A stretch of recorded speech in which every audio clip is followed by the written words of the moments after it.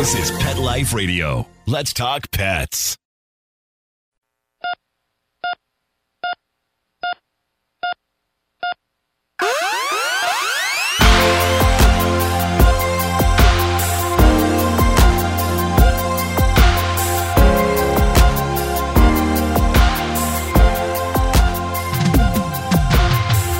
Welcome to ER Vet on Pet Life Radio. I'm your host, Dr. Justine Lee, and I'm a board-certified emergency critical care specialist and toxicologist. Thanks for joining us. Today, I'm going to be speaking with Dr. Rachel Venable, a veterinary medical oncologist. So you want to tune in because we know cancer is a concern for all dog and cat owners out there. We'll be right back after these messages. Take a bite out of your competition. Advertise your business with an ad in Pet Life Radio podcasts and radio shows. There is no other pet-related media that is as large and reaches more pet parents and pet lovers than Pet Life Radio. With over 7 million monthly listeners, Pet Life Radio podcasts are available on all major podcast platforms, and our live radio stream goes out to over 250 million subscribers on iHeartRadio, Odyssey, TuneIn, Stitcher, and other streaming apps. For more information on how you can advertise on the #1 pet podcast and radio network, visit PetLifeRadio.com/advertise today. Let's Talk Pets on PetLifeRadio.com.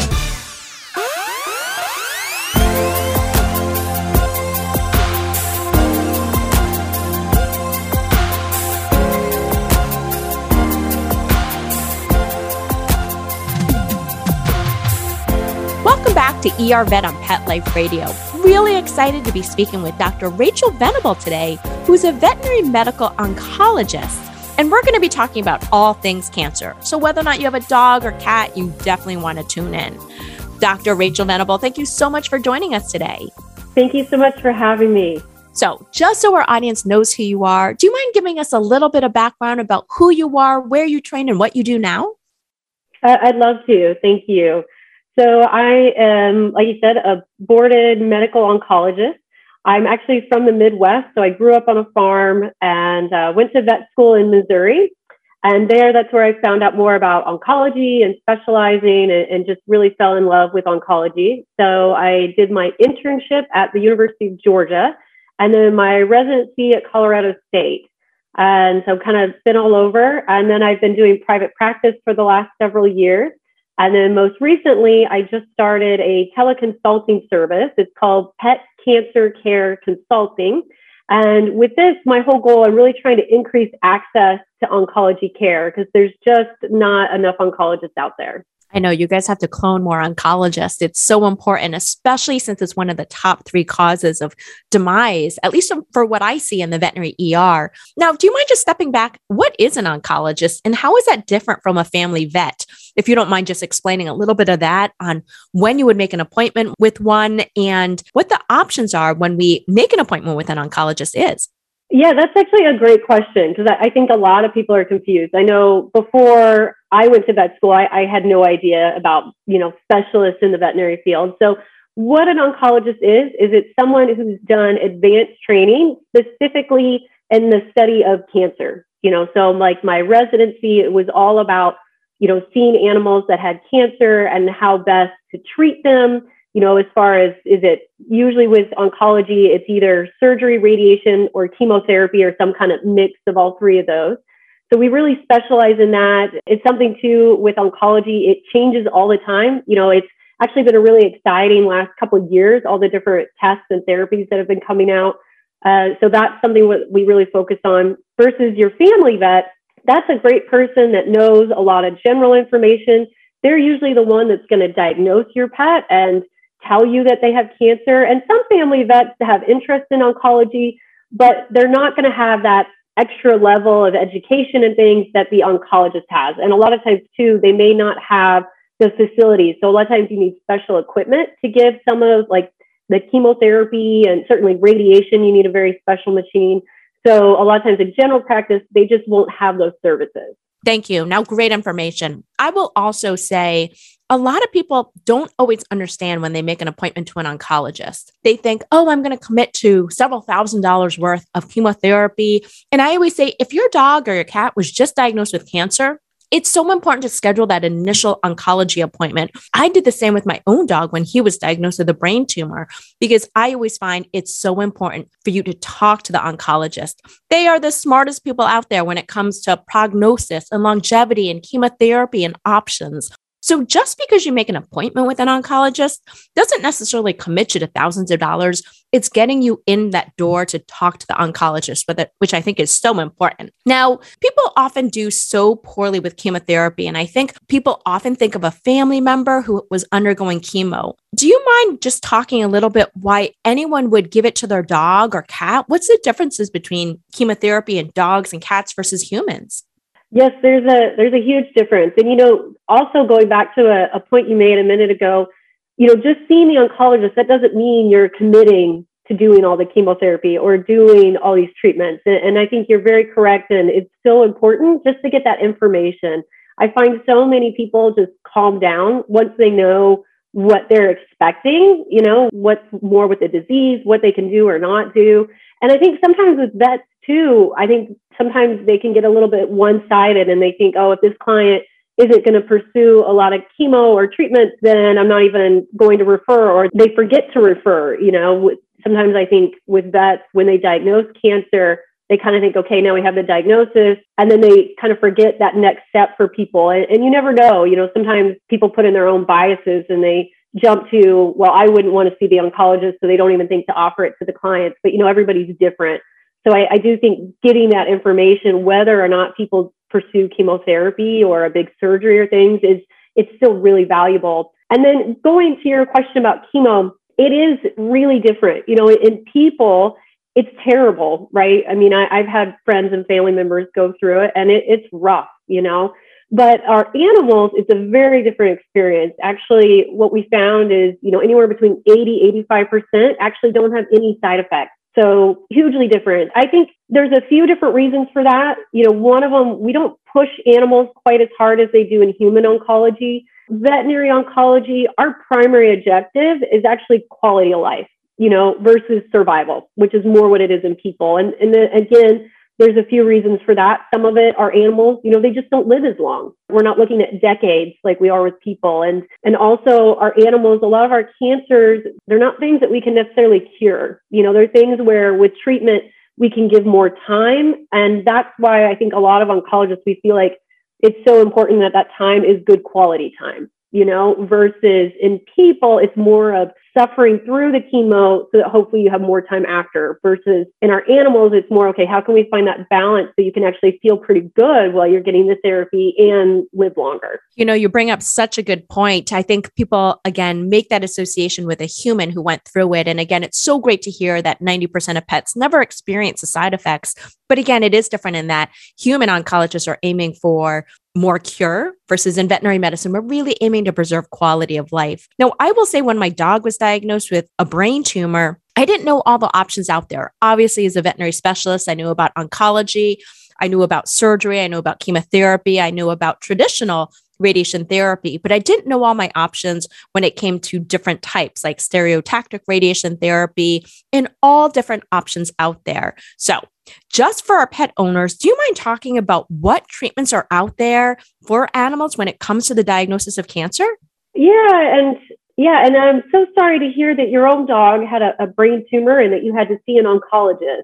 But yeah, as far as other treatments and things that are out there, so the three big ones everybody always talks about is surgery, radiation, and chemotherapy. And with surgery, we're getting all kinds of advances and finding different techniques and things. And also, to me, it's always amazing how well animals do after surgery. They're usually up and walking around, even removing a limb, doing a big surgery like an amputation. A lot of dogs are up and moving around within 24 hours, which to me is amazing. I wouldn't expect myself to be doing that after that kind of a surgery. But these guys are so resilient and they live so much in the moment that they just, can do great with what we would consider pretty big surgeries. And then, radiation. So like you mentioned, especially with brain tumors, you probably heard a lot about stereotactic radiosurgery. This is pretty exciting. And we're getting a lot more of this in veterinary medicine. And even in human medicine, that's a fairly new technology. It's very precise radiation that we're able to give quite high doses. And so what's nice about it is you need a lot less treatment. So traditionally, radiation, you're usually looking at, a daily treatment for a month or more. But with this stereotactic, you actually, a lot of times, it's just 3 treatments, so significantly less. And we're actually seeing side effects are usually fairly less too. And again, it's because it's so precise. So it's quite exciting. I know actually I'm here in Arizona, and there's a lot of medical services out here. There's, Mayo and all kinds of clinics. And actually, the radiation group has done some studies with the Mayo out here because we have that nice machine where we can do that stereotactic radiation. So I think that's pretty exciting. Chemotherapy, so that's the other big one. Certainly, that's a lot of what I do, being a medical oncologist. We've got some new drugs. We had our first actually FDA-approved veterinary drug, Tanovea. It's approved to treat dogs with lymphoma. And the reason I bring it up is because most of the drugs we use are actually all in humans. They've all been designed for people, approved in people, and we use it actually off-label. And so we're starting now to get our own veterinary drugs. So Tanovea, that was exciting to get. We got that a couple of years ago. And then now the newer thing that's starting to come out are these targeted therapies, or what's called small molecule inhibitors. And a lot of times these are pills. And so that's also an interesting thing because a lot of people, they're more willing to give their dog pills. They usually don't have to have as many rechecks versus if you do an IV treatment. And so that's something, a new one just came out called Laverdia. That's another treatment for lymphoma. But that's actually a targeted therapy that just came out. And then we also have immunotherapy. And I think that's another really exciting area that people are looking into. It's also pretty new. We've had something called the melanoma vaccine. We've had that actually for quite a while, but then some other new things are coming out where they're trying to see, okay, maybe if we can somehow stimulate the immune system even more, we can get a better response. So there's definitely some interesting things coming out on the frontier with that.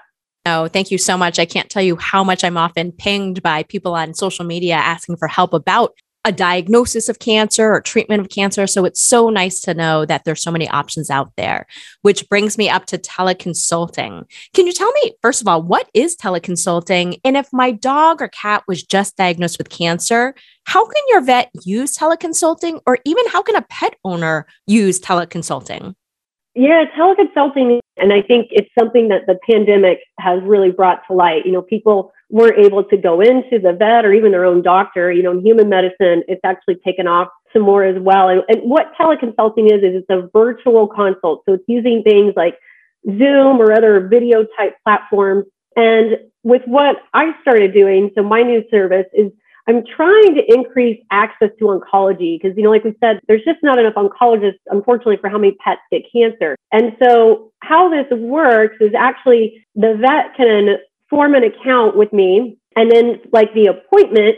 So the pet owner would come back to the vet clinic, like a recheck, and then I would come across on a computer screen. And so it would be a video chat. So it's a 3-way conversation between the oncologist, the vet, and the pet owner, which I also think is nice because then you get that continuity of care because all 3 parties are able to talk. And so make sure everybody's on the same page as far as what's been going on and the exam.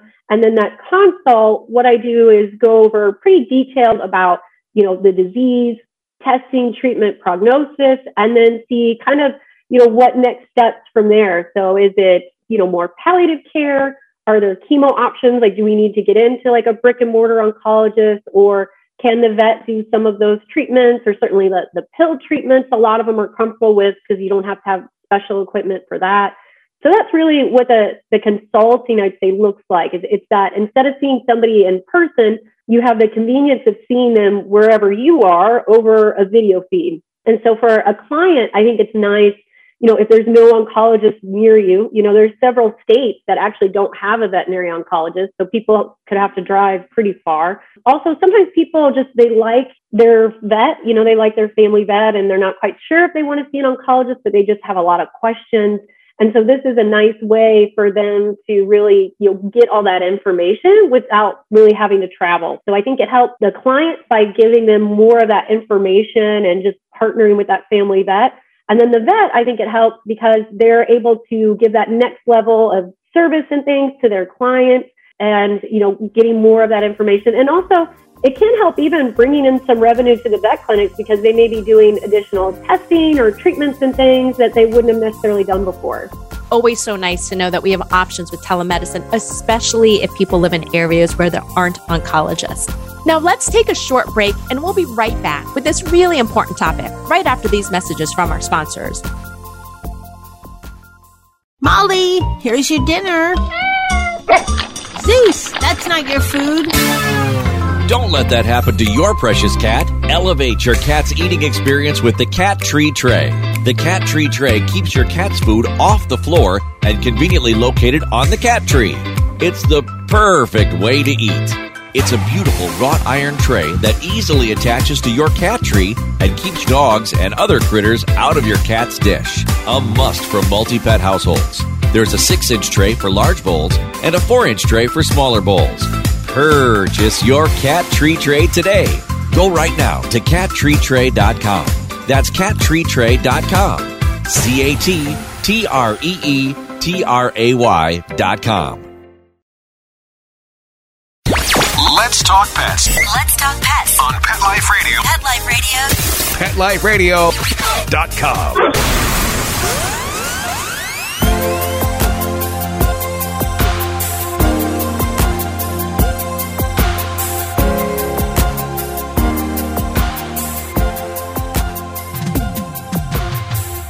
Welcome back to ER Vet on Pet Life Radio. Really excited to be speaking with Dr. Rachel Venable. And what we're talking about is cancer. So again, if your dog or cat was just diagnosed, so important that you make that appointment with an oncologist to at least consult to find out if chemotherapy, if surgery, if radiation therapy are options for you. Please know there are more and more options out there, from oral medications to injections. And it's really important to be able to talk this over with your family vet and an oncologist. Now, I did want to ask you, I get asked all the time, how do I know if my dog or my cat has cancer? Do you mind just talking about some of the signs of cancer that warrant a veterinary visit to your family veterinarian? And then if you could just briefly touch on the top 5 cancers in both dogs and maybe cats. Yeah, cancer, sometimes it can be tricky to diagnose, especially at home. It's like, when do you get nervous or not? So big things I'd watch for. So any lump or bump, any kind of mass that stays there, especially if you've noticed that it hasn't changed over a couple weeks or so. Definitely anything that's rapidly growing or firm to the touch. I would certainly have that checked out by your vet.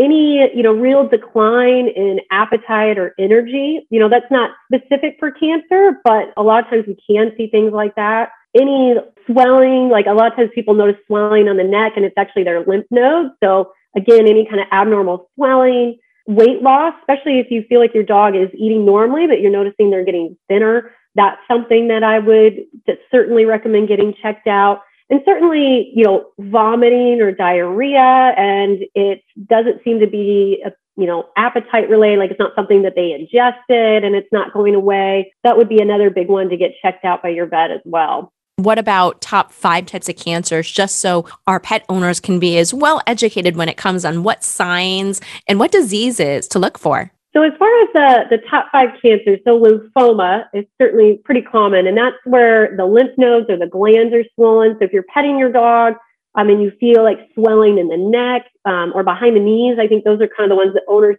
find first. That's unfortunately a pretty common one that actually can respond really well to chemo. The other big one is mast cell tumors, which those are usually lumps or bumps, which can be anywhere on the body and can honestly look like almost anything. Sometimes they almost look like a bug bite. Like people report that they just popped up. It was red, itchy, but just didn't go away. Or sometimes it's a lump under the skin. And so those are, again, those masses that don't go away that you'd want to get checked out, because mast cell tumors also have a wide range as far as how they behave. Another big one we'll see is soft tissue sarcoma. So again, those are massive, usually I'd say on the legs, sometimes on the trunk that we could see on animals. And again, they're usually firm masses that just don't go away. So those are big ones to watch out for and have your vet, because a lot of these, just what's called a fine needle aspirate, so very non-invasive test your veterinarian could do and actually diagnose what it is. So those are all very easy to know kind of quickly. All right, is this just a more benign, like a fatty tumor?